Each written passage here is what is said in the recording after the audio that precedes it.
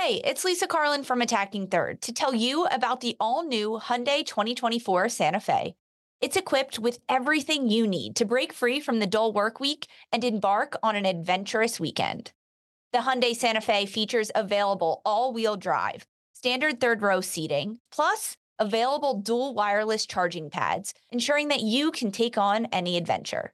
It's ski season, and with the all-new Hyundai 2024 Santa Fe, I can easily load the car with all my gear plus my friends in the third row and make it right to the base of the slopes with all-wheel drive. Learn more about the all-new Hyundai Santa Fe at HyundaiUSA.com. Call 562-314-4603 for complete details.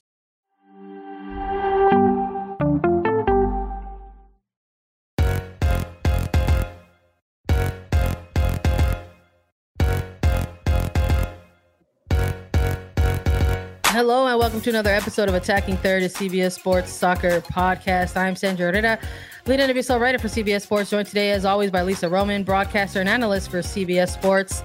On today's episode, we're going live with the Challenge Cup Week 2 recap. Quick reminder to follow us on Twitter for all news and updates at Attacking Third, and you can watch us as video too at youtube.com/Attacking Third. If you're joining us live, be sure to hit subscribe so that you never miss out on our exclusive interviews or whenever we go live. Thank you so much for joining us tonight. Drop us a note in the chat. Tell us which teams you think, about their performances this weekend and who you were supporting and why. Any questions you have for us, we'd like to see what you all got for us in the chat. Lisa, let's get into it. How you doing? I'm good. Matchday 2 in the Challenge Cup, and the first taste we got in the first week, it was just a little snack, and we got more this week. We got to see which teams are actually consistent in their play, in their tactics, in their formations that they're playing. We got some new winners. We got some wins and losses, especially in that West region that we get to chat about. And you, Sandra, how are you? You got to go to that game. Were you freezing? You were probably in the press box in Chicago, but holy cow, wind advisory. It was chilly. It was chilly. I actually made a game day decision. I actually didn't end up making it out to the match. Unfortunately. Yep. Unfortunately, just ended up hanging out at home. And you know what? It was the best choice, I think, to make for myself. But I don't know. I think when we get into that, we might talk about the conditions and see if that had an impact in the match. But we had 6 games take place over this weekend.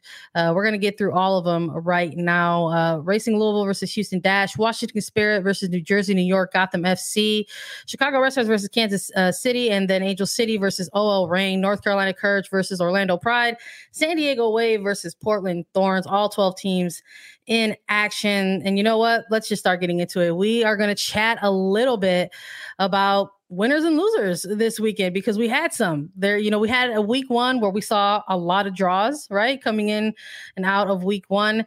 And then we saw in week 2 a little bit of a couple come from behind victories, right? For some clubs this weekend, walking away with some points, and some teams who maybe won in week 1 and now suffering their first loss. And then some other teams still racking up a couple draws, but let's hop into it. Let's start off with North Carolina Courage and Orlando Pride. North Carolina Courage picking up their second straight win, a shutout in week 2. They have 6 points to lead the entire groups right now in Challenge Cup, whether it's East, West, Central Division, doesn't matter. North Carolina Courage is on top right now. 1-0 win in this one, though, against Orlando Pride.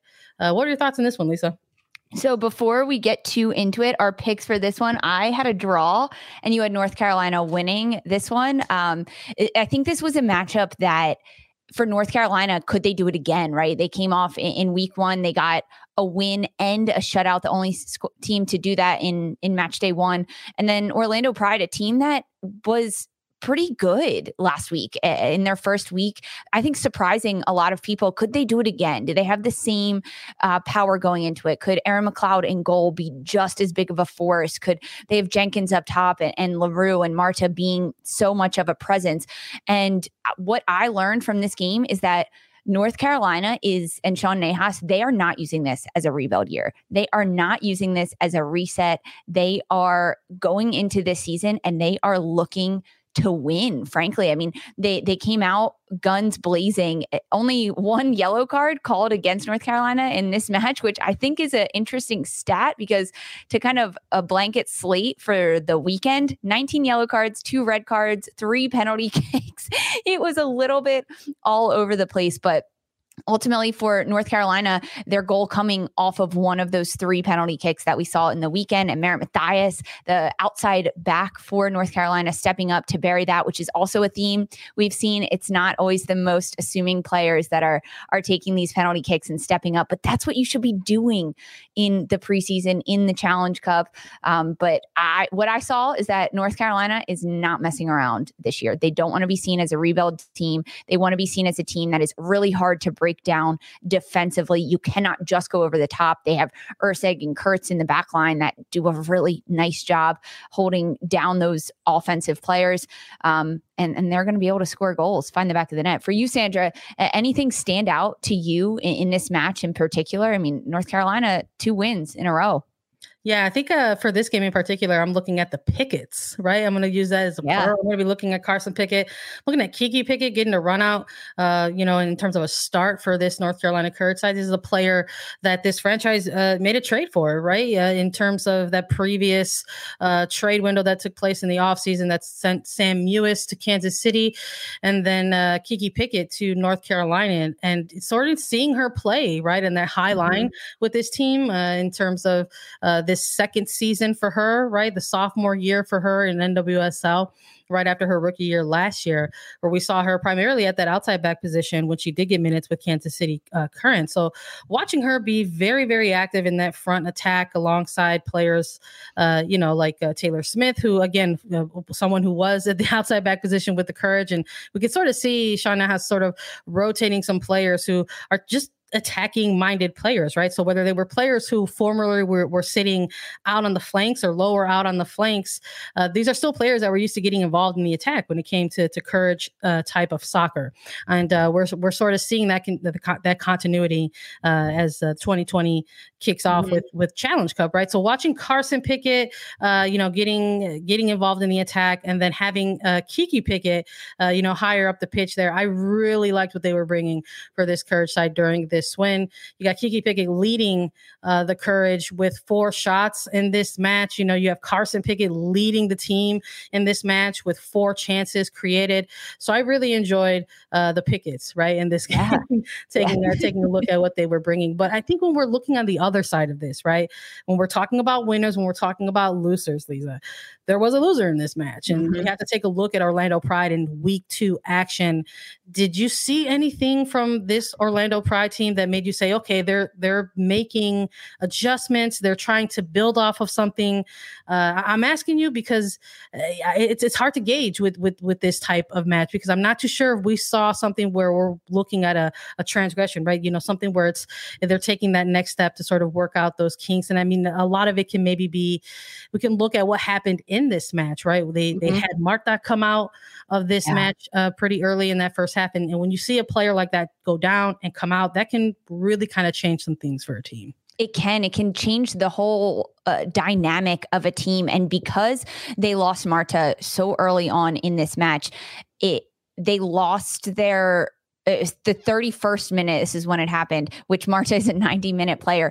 Orlando Pride lost their possessive ability. And because of that, they also couldn't disrupt North Carolina's possessive ability. And after that move happened in the last 60 minutes of the game, North Carolina possessed the ball really, really well. And Orlando just couldn't break up that rhythm. They couldn't get a stop to it. I also think that without Marta on the field, we didn't see as much from Sydney Leroux. It's very evident that Marta and Leroux have this telepathic relationship where they can find each other. They know exactly where those runs are being made, and Leroux knows how Marta is going to play the ball in over the top, and Leroux can run onto it. And when she didn't have her partner in crime, Leroux was invisible throughout this match. And I think that hurt them a little bit. And then you also have other players that are trying to step in, with Michaela Clough stepping on for Marta. They're not the same player. So because of that, Orlando needs to shift how they're doing. You can't run the game through Clough like you do with Marta. Clough now just becomes a complementary player to the whole system that they're doing. And it was evident that Marta really runs the midfield and runs the show, and she can keep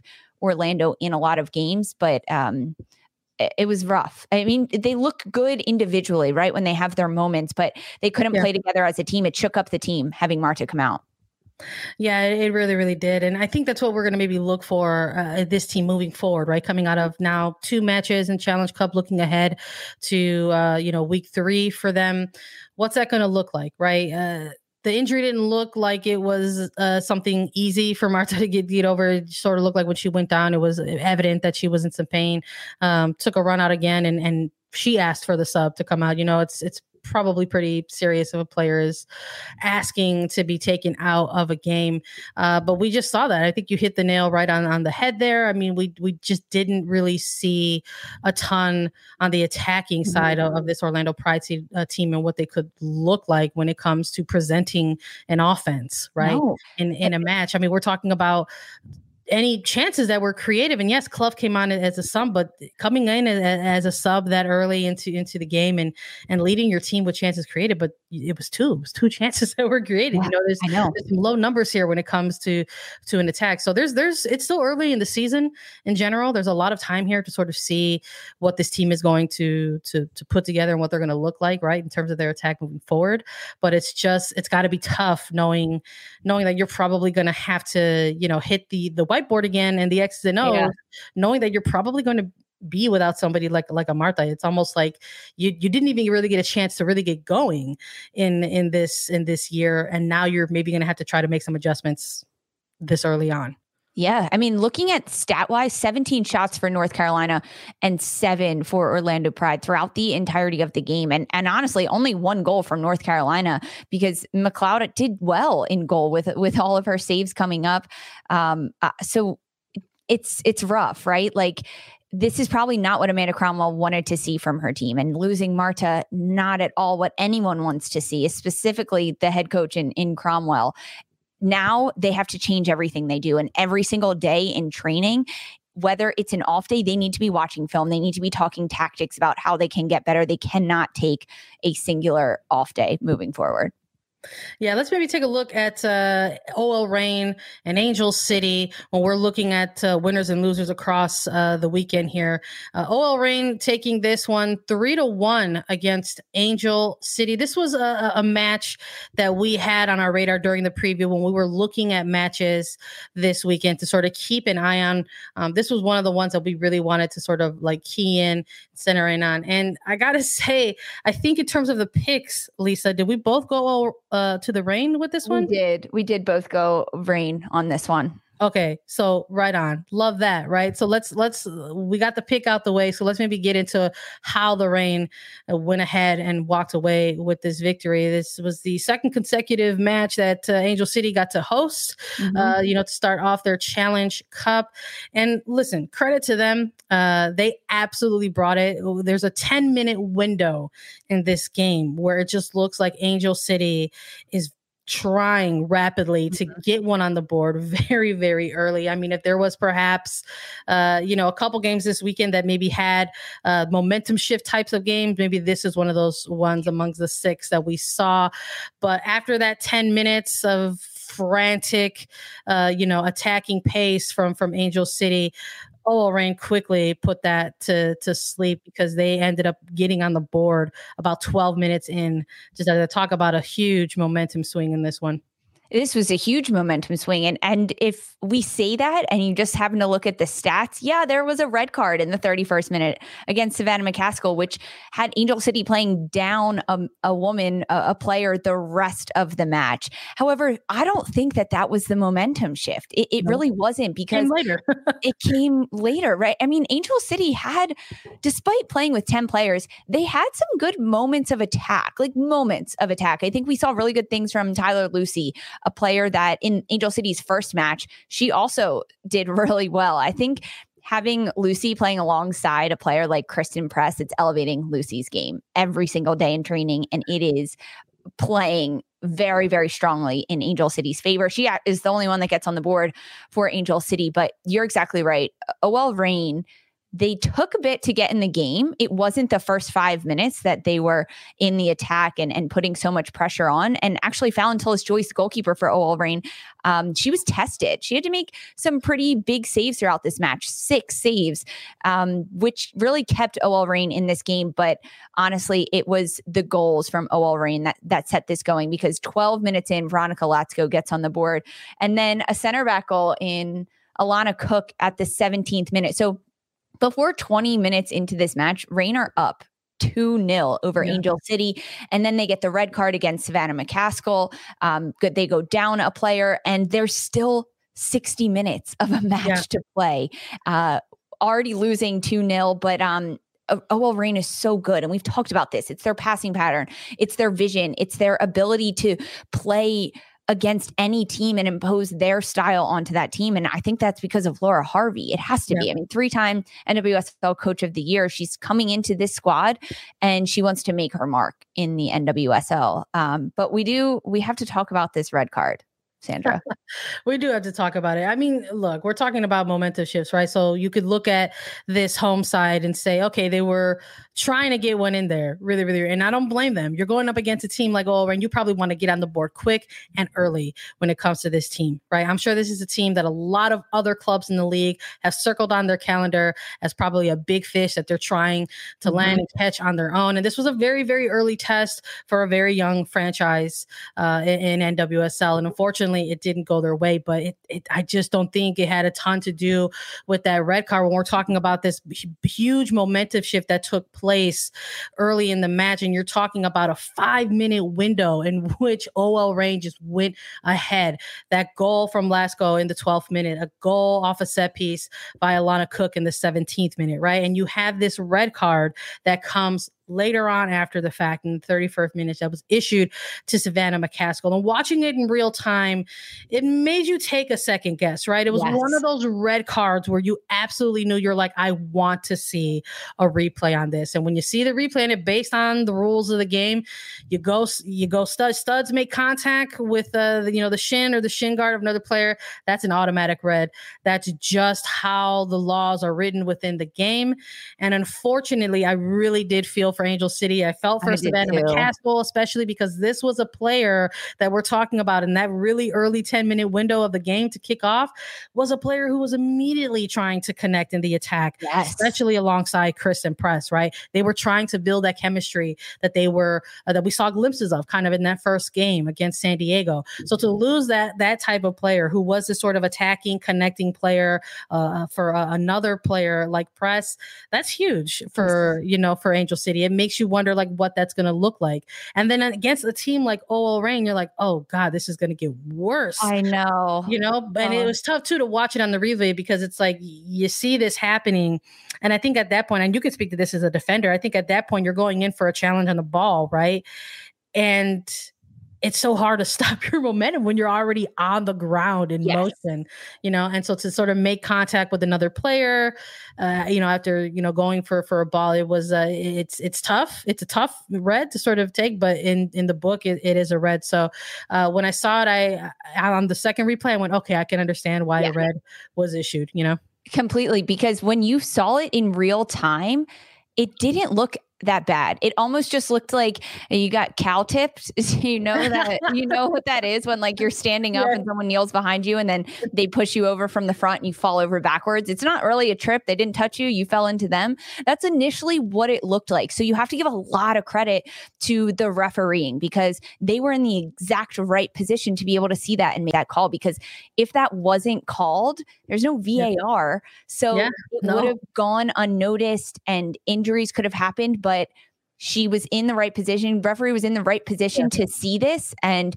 see the foul come in, cleats up, studs up right into the shin. Yeah, that's a card. It's a card for sure. And poor McCaskill, right? Because she's a player that she will give everything. And she knows she's that type of player that can shift the game around and say, okay, we need to get control of this again. We need to get into the attack and really be that playmaker on the ball to find those slip passes to press and do all of those really impressive things. And then to lose her, it's almost like this team is just trying to get set up with 11 players on the pitch. And now they have to figure it out with 10.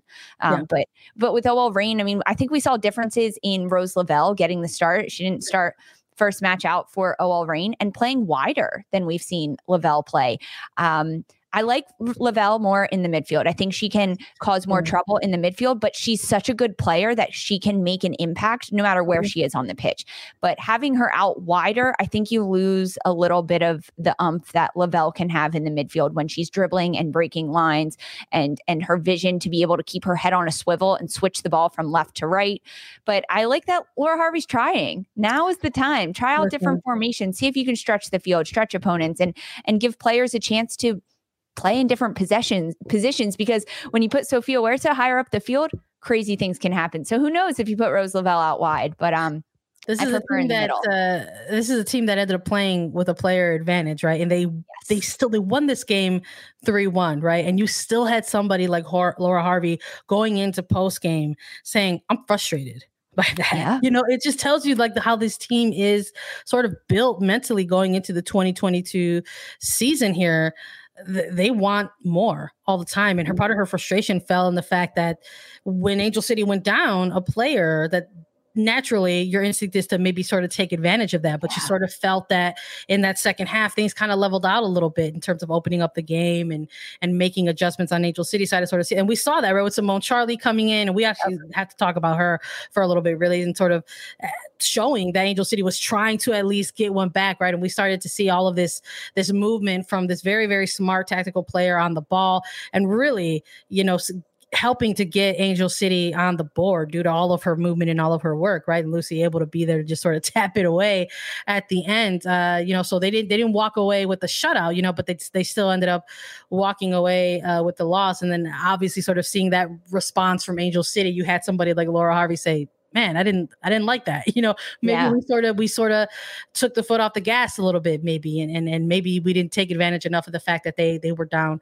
a player. So there was interesting for me to sort of see that or hear that from this head coach out of this game. You know, even though they did pick up the win, it's completely, because if you're playing up a player and you still give up a goal and you're not, I mean, winning this 5-0, that's where Laura Harvey is coming from. She's like, okay, we're a man up in every single scenario that we get on the pitch. So we need to be scoring. We need to be taking better chances and more clinical shots. But I think that's a testament to what Angel City did. And you mentioned Simone Charlie, a player that subbed on in this match for Angel City, and she brought a spark. She changed things. She definitely did. And with Charlie and Lucy, there's something special there, but we're only getting small moments of it. There's not that much consistency from it yet. And that's the beauty of this, because it will grow and that will come, because we're seeing it already. I mean, Simone Charlie, fantastic player. She changed this game. She became a threat that OL Reign's backline had to keep an eye on no matter what. Otherwise, she was going to get in behind and get a goal. Yeah, I think the last thing we'll say maybe on this game, I know there's been a lot of discourse, right? It's red card discourse. I think once that first red one kind of came out, I think that would have invited a lot of, the commentary and the discourse and all of the debate and back and forth of it, you know. But I think once you sort of look at the rules of the game, people are sort of conceding like, okay, it's a rule in the game, studs on the shin, you're going to get a red, right? And then there's all those arguments of momentum and stuff like that. But I think in the moment, this is the final, and I'll share this here as a final thought as we go into sort of the next game here. You know, there's been a ton of discussion already, and it's only been 2 weeks of Challenge Cup, right? In terms of the fouls that are being called, you know, yellows that are being issued, and now a red card, right? And something else that I appreciated that the official on the pitch was like, listen, studs, shin, red, you're out. You know, I appreciated it in that moment. And I appreciate, you know, some of these penalties that are actually being issued in Challenge Cup too. And that's something that we kind of didn't touch on in that North Carolina Courage game, but that's how they took the win, right? Yeah. A penalty was issued by the official. They said, hey, that was a handball. We're calling it. Here's the pen.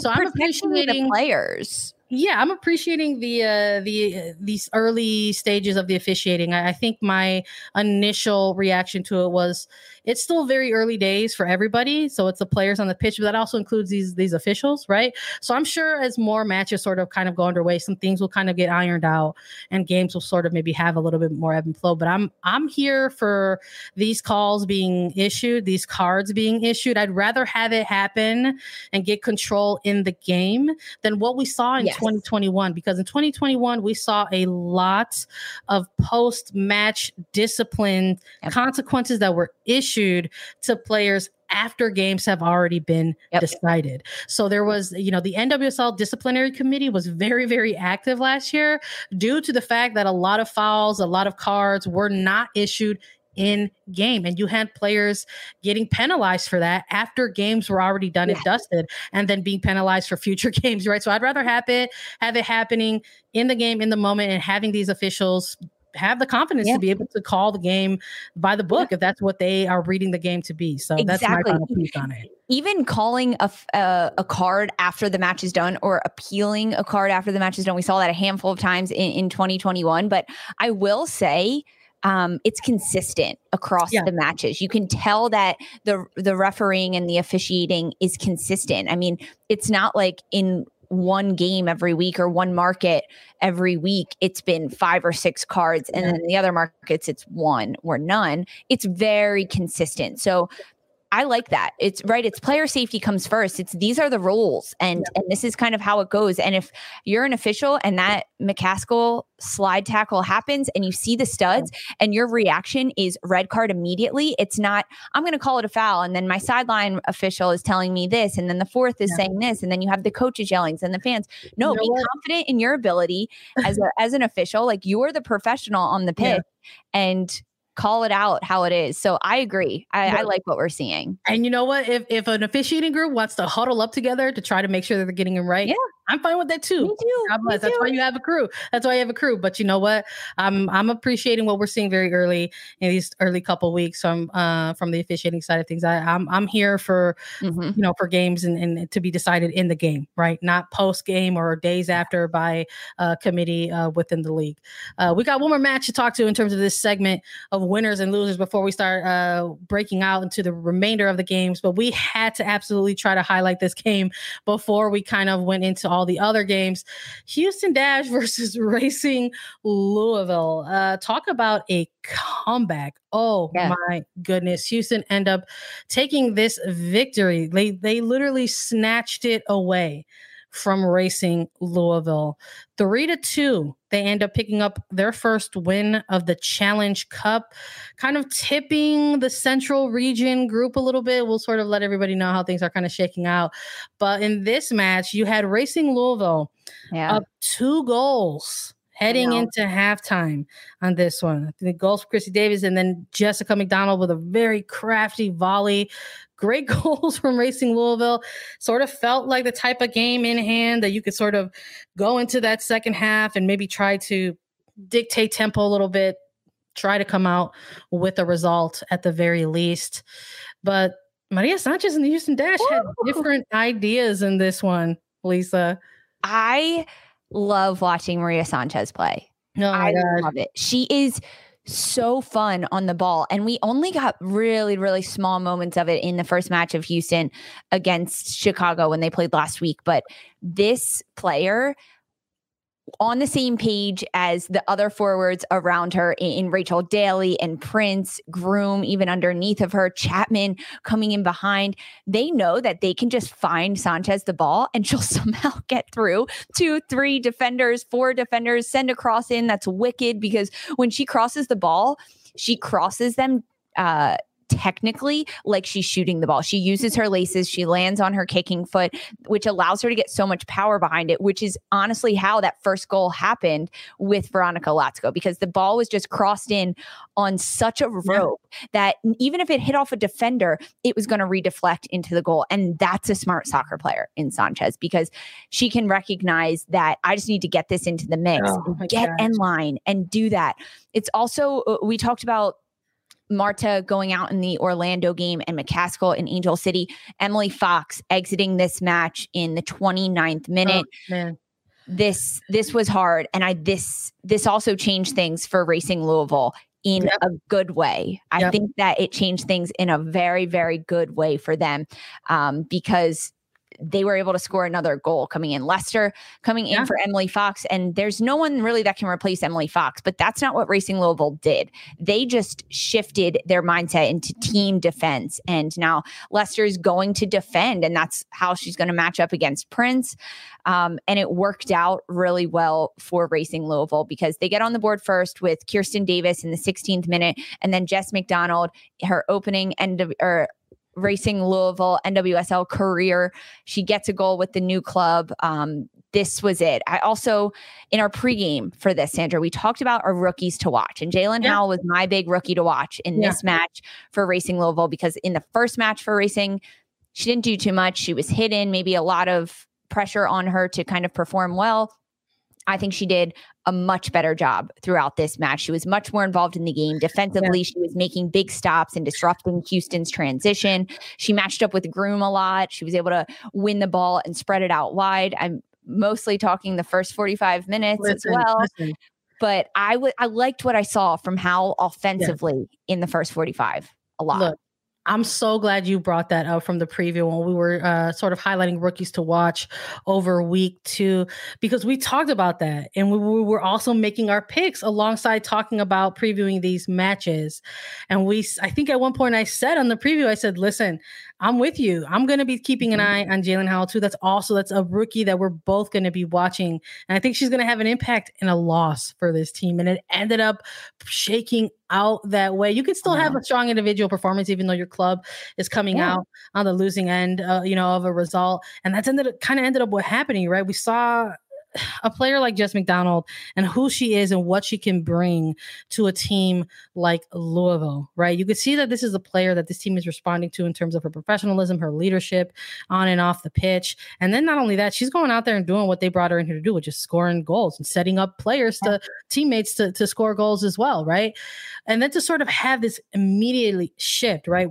No one ever wants to say that, it's all about one player, right? Because soccer is a team sport. But if we're over here praising a player like Maria Sanchez, who turned it on and really took over this game for the Dash, you got to wonder if losing a player like Fox really sort of shifted some things on that backline for Louisville. This is not the first time where we saw, some defensive breakdowns for this Racing Louisville side, or maybe a little bit of a mental lapse in terms of falling into a lull a little bit and sort of, getting taken advantage of in that sense. And then you have a crafty player like Maria Sanchez able to recognize that and take a look at these 1v1 matchups that she has and just make that team pay, right? Player of the match, right? Player of the week, in my opinion, to be quite honest. I mean, I don't think that Ash have this type of come from behind win if you don't have a player sort of have this mentality where they're going to take over. And we sort of saw that in Sanchez, and we sort of saw that a little bit too in somebody like a Rachel Daly, who was trying to work on things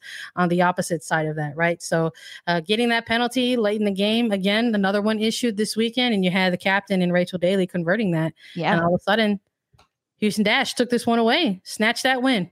Completely. And you talked about all of the different mentalities and player personnel stepping up, which was huge. And that is what happened. But James Clarkson shifted things at halftime. He moved his players around. He opened up his formation. He realized it wasn't working. He has had Sophie Schmidt, who has been a mainstay in that 6th defensive midfield position, especially throughout 2021. She does so well there. He has slotted her into the back line along with Katie Naughton the first match and then the first 45 minutes. They don't work well together. Katie Naughton and Sophie Schmidt are almost too similar in their vision of the field and being able to play those long balls. That's how Racing Louisville got that first goal. It was a missed pass between those two, and Kirsten Davis for Louisville attacking and capitalizing on that. So in the second half, James Clarkson, he slides Schmidt back up to her preferred position, I'm going to say my preferred position for her in the defensive midfield as a 6. And they slide Julia Ashley in the back line with Katie Naughton. Now, Katie Naughton can lead defensively and be the veteran in the back line, and Julia Ashley can follow. That's really what you need. You can't have 2 center backs that are experienced veteran leaders that are usually running the show. And that's what they had with Schmidt and Naughton. So after that change, it opened things up in the midfield because Schmidt now being higher up the field, she can join in more of the attack. She can play those balls into Sanchez, and she can find Daly, and she can push Groom higher up the pitch. But having Schmidt higher up changed everything for Houston, and it just was a ripple effect throughout every single player down the pitch. I hope we see Schmidt in the midfield moving forward. I think that's something that they're going to have to maybe take a look at, pay attention to a little bit. I think they're noticing kind of the glaring hole that's leaving and moving a player like Schmidt back lower into that center back position alongside Naughton. I mean, we're looking at these last two games for the Dash specifically. And yes, what a thrilling come from behind match, right? But that's a tall ask of your team to try to come from behind so epically. For other matches down the stretch in the future, right? It's tough to chase a game, especially at the pro level.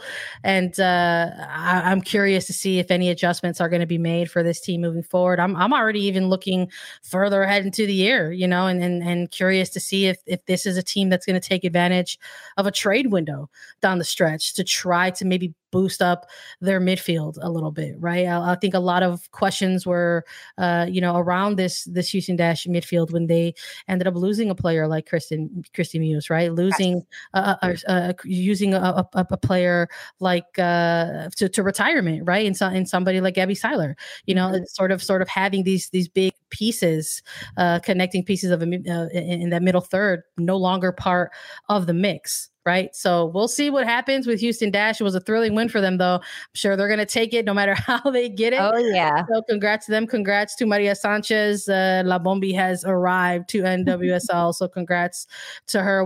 Finding the right cleat can be transformative. Believe me, I've worn plenty during my career.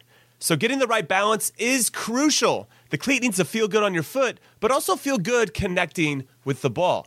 The New Balance Furon 7 Plus is built with both of those points in mind, offering overall comfort and precise striking in the game's fastest moments.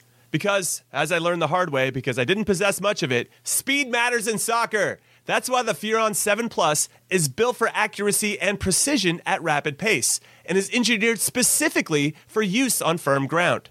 Why is this the ideal cleat, I hear you ask? Well, not to get too scientific, but the Furon 7 Plus offers a lightweight yet supportive hypo-knit with mesh lining upper construction and is paired with offset lacing for a truer strike of the ball, which is a long way of me saying that your game will immediately get better when these are on your feet. Learn more and purchase the Furon at newbalance.com. eBay Motors is here for the ride. Remember when you first saw the potential? And then through some elbow grease, fresh installs, and a whole lot of love, you transformed 100,000 miles and a body full of rust into a drive that's all your own. Look to your left. Look to your right. It's official. No one's got a ride like this. There's nothing else that sounds like, feels like, or looks like the set of wheels in your garage. With over 122 million parts, you can make sure your number one ride or die stays running smoothly. So there's no limit to how far you can take it.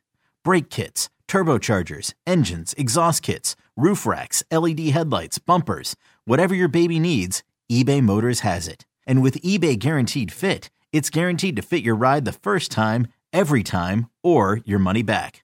Plus at these prices, well, you're burning rubber, not cash.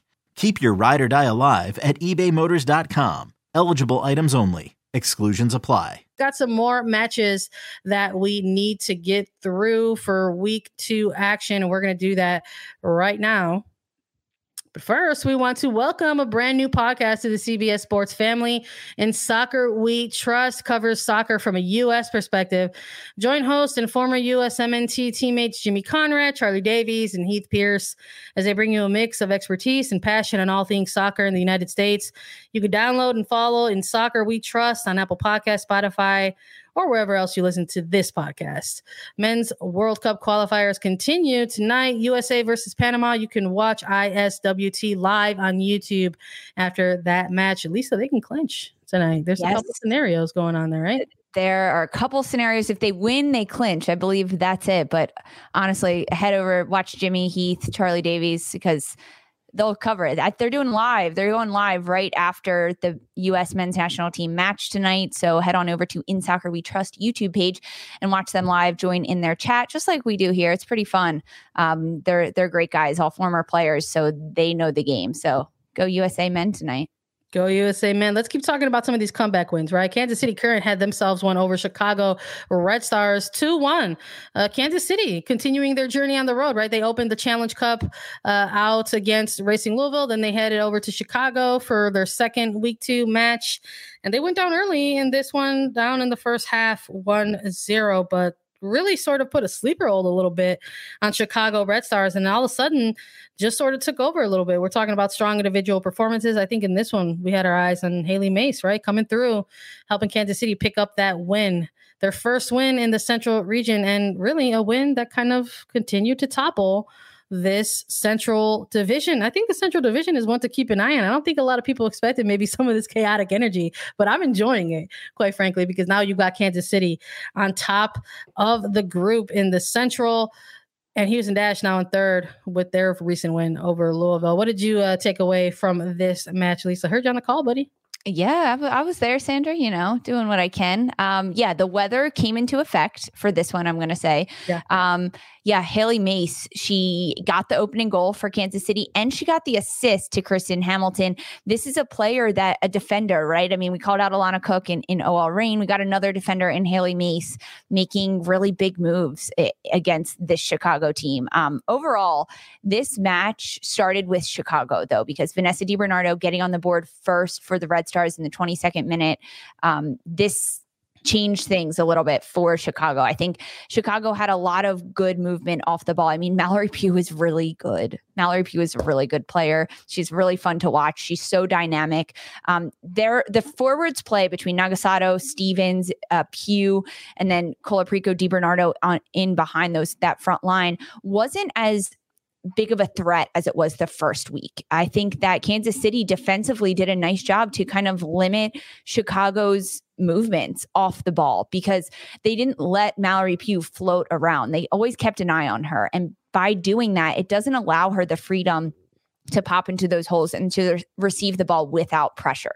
Now, Mallory Pugh's still gotten behind and she was still really dangerous, but like that, you're never going to stop that. And every coach knows that. I mean, chatting with Matt Potter before this match, he's like, okay, well, Mallory Pugh is going to do what Mallory Pugh does. Can we just limit that? Can we make sure she doesn't get the ball as much as she usually would? Or when she does get the ball, it can't just be a 1v1 defensively. Kansas City needs pressure cover balance, meaning they need one person pressuring the ball. They need a second defender covering that initial first defender in case Pugh gets by, and then a third defender as that balancing out the first two defensive plays. That way it's even and overlapping runs. There's cover for it, and the player doesn't have to leave Pugh. So defensively, I think that's what Kansas City was focusing on in this match, how they could slow down the players up front. We also saw a lot of rookies again for Kansas City, which is what they did in their first match, playing pretty tough against a Chicago team that does well. Chicago, though, suffering a big loss in their back line without Tierna Davidson. That's a loss. I mean, head coach Chris Petroselli said he built his entire defense around Davidson. And without her, you have a player in Kayla Sharple stepping in that honestly, I think did a pretty nice job. You can't compare them. It's like apples and oranges, but I think Sharples did really well to control between Milazzo and Morse in the back line and be that pivot player and be the one that drops back and can provide the cover for both of them. But moving forward, I think that moving forward in terms of having the ball in possession and looking to move down the pitch, Tierna Davidson does a better job of finding those slot passes out of the back. And Sharple's more defensively focused throughout this match, which is honestly what she needed to do against Kansas City. Ultimately, though, Kansas City coming out on top, it was the late goal in the 86th minute from Hamilton that it was a breakdown defensively. She sat between Sharples and Morris in the back line and no one picked her up, and Hamilton able to get on the board. Yeah, I loved it. I mean, when we're talking about the comebacks that took place over the weekend of this league, and when we're looking at Kansas City against Chicago, right? We're hearing in the postgame or even in the pregame, right? When you're talking, at least when you're on some of these calls with coaches, in the postgame in this one, hearing from Chris Petroselli, or even hearing from somebody like an Aaron White, where they felt like they had this game and they were the ones that let it go. So the Red Stars feeling like they didn't capitalize on their opportunities, that they had a game in control and they allowed that to slip away. But that's credit to Kansas City and how they sort of sort of sang a little bit of a lullaby to this Red Stars team, kind of put them to sleep at some point. And boom, all of a sudden, you had this team equalize. That first equalizing goal, that banger from Haley Mace, came off of a throw-in, a poorly defended throw-in. The Red Stars had a failure to clear, and Lola Bonta able to recognize a player out in space like Haley Mace, who just took advantage of that, right? And just laces through a ball, just right on target, sliced through everybody, including Alyssa Nair. And that's just a hard goal for anybody to save. And all of a sudden once you have a level game like that, it kind of hits the reset button a little bit. And maybe a goal like that kind of jolts a team into presenting themselves like, oh, we're in the soccer game now. Like, let's go. And I think that's what they did a little bit for this Kansas City Current side when we were watching it kind of unfold in real time, right? And when we're talking again, highlighting strong individual performances, this is absolutely a Haley Mace game. It had her, it had her sort of fingerprint, her footprint, I should say, all over it, right? A player with 3 shots, one on target. She created a couple chances of her own for this team in this match. And we knew that this team was going to look a little bit different, missing somebody like a Lynn Williams, right? And it was a completely different kind of energy in the attack from this Kansas City side. It's a little bit different in terms of, crosses inside of the box that we saw last week. You're talking, what was it, 24, 25, 26 something crosses, and you're talking about like 11 this time from Kansas City Current. It was just a windy night. You're going to see a different type of energy from these teams, right? But I love a good comeback, and I think for this one, I think I had a draw, right? I think you went with Chicago on this one, so Kansas City proving us both wrong, I think, in this one. So they get the win and they get to sit on top of the Central region for now, and we'll see how it shakes out, right, next week and how things look then. But we still have another game to get through. Let's talk a little bit about San Diego taking on Angel City. Lisa, talk to me about your wave here, because I think you had them picked, right? I did.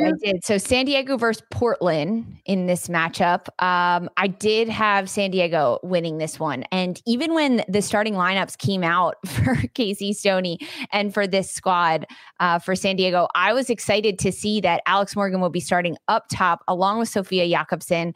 And they had Dahlkamper in the back with McGrady and Germa, Turnbow, Johnson. I was like, okay, Casey Stoney is here to play. She's here to put a lot of pressure on Portland. And I think that we saw a Portland team that makes no mistakes, right? This was an opening goal from Portland in the 5th minute. So 5 minutes in, it's a beautiful team goal. It starts defensively. They win the ball to Smith, to Sinclair, out wide, back in. Kuika sending the cross in. So Kuika,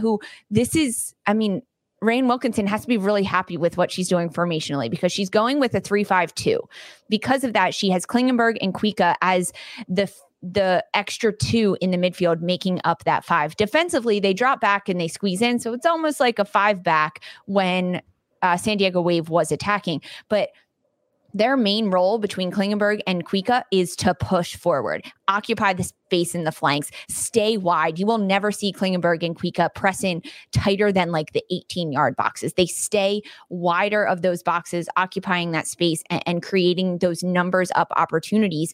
And that's what burned San Diego going down that flank. I think we saw exposure and a team that has been together for 1 game so far. And then a team in Portland Thorns that have had so much success together between Kuika, Smith, and Sinclair up top. These players know each other so well. And the passing sequences, it was really good. But I don't think that San Diego Wave gave up. I mean, they didn't give up. They continue to put pressure on, continue to find the back of the net. We saw moments where things were really good when Jakobsen gets the ball wide and she can cross it in. The combination play between Johnson and Alex Morgan. There were good moments throughout this match. Yeah. Portland coming away with the win. I thought for a second there maybe we're going to see this level out. I love a beautiful team goal. And I love that we got treated to one so early in this year from the Portland Thorns. Just the give and go between every single player leading up to the final, the final piece de resistance, getting it, slotting it through the back of the net. It was delightful. And it was early enough to where you thought, oh, geez, are more of these going to come down the pipeline, right? But all of a sudden, we're like looking ahead, right, to almost, halftime. And all of a sudden, it just went from, are we going to see more of this? Are we going to see Portland Thorns just sort of run up the middle of San Diego and get another goal or two before halftime? But all of a sudden, this turned into a little bit of a goalkeeper battle. And you know what? I love that when a game unexpectedly turns into a keeper's game. We had Kaylin Sheridan and we had Abby Smith getting tested on both ends of this pitch and really just sort of maintaining, helping to maintain the tempo a bit of the match for both of these teams on either side. And I think when you're looking at Kaylin Sheridan, you're reminded of all the reasons why a team like the Wave went ahead and engaged in a trade to ensure that they got the goalkeeper that they wanted to have anchoring their team in the back line, right? Mm-hmm. And then you had Abby Smith coming in and getting tagged with the start, right, over Bella Bixby, right? Someone who came off of that week one who was, we heard during the game was someone who wasn't going to get this start, but was, part of that goalkeeper union, saying essential in helping Abby Smith get up to task for this one. But Abby Smith getting in there and making sure that the Thorns went ahead and kept that lead, quite frankly, right? Because there's some pretty impressive attacking pieces that we're starting to see kind of shine a little bit from San Diego Wave. But it ends up being Portland Thorns keeping this one 1-0 all the way, locking up the 3 points. Yeah, I think that we also saw good things from Korniak for San Diego. And she had a shot early on right off the crossbar. I think that Germa and Tegan McGrady in the back line for San Diego, there's promising vision there for them, but there's still work that needs to be done. There's still work because going up against a team like Portland Thorns, they know what to do. They know how to get in behind. I'm actually surprised it was only 1-0 draw. After this one, I'm surprised that San Diego didn't get one towards the end. Like you mentioned, they were knocking on that door, but not this week. Nope. Last one we got to talk about, Lisa, and we saved this one for last because there was actually some off the pitch spice that unfortunately overshadowed the actual game. Washington Spirit versus New Jersey, New York, Gotham FC. And this was a match that also ended in a draw, right? The two teams who were going into this game trying to build off of what they did in week one. Washington Spirit, scoreless draw from week one. Gotham FC on the end of a loss, kind of looking for some answers going into this week and now walking away with another 1-1 draw, or another draw, I should say, but each team getting on the scoreboard. There were some moments of spice happening on the pitch a little bit as both of these teams were kind of jockeying for a position early on. Gotham FC going up first, though, and I think we should talk about that in itself. We're looking at this Gotham FC side welcoming, Christy Mewis officially, right, into the fold. We're seeing this player that they also made a move for to sort of bulk up, their chances down the stretch of a playoff push, hopefully. And we saw Margaret Purse a little bit more active, I think, in this game. Was essential to really this penalty that was issued in this first one. Smart. For me, I didn't hate it at all. I thought it was great. I think when you have a player, who is in the box and has the presence of mind to say, you know what, is someone putting their arms around me right now? Let's just see what's going to happen. And guess what? A penalty got called. Called on the young Trinity Rodman for a foul in the box. And then you had Christy Mewis step up and put this one away. But that was only goal for Gotham in this one, Lisa. It was. And you mentioned Margaret Purse. She's the one that drew this foul against Rodman in the box. And if this happened anywhere else on the pitch, and if this happened last year, I don't think Purse would have fallen. This is the intelligence of Purse growing. I mean, it was a foul. Yeah. However, Purse sold it. And why not? Nothing wrong with that.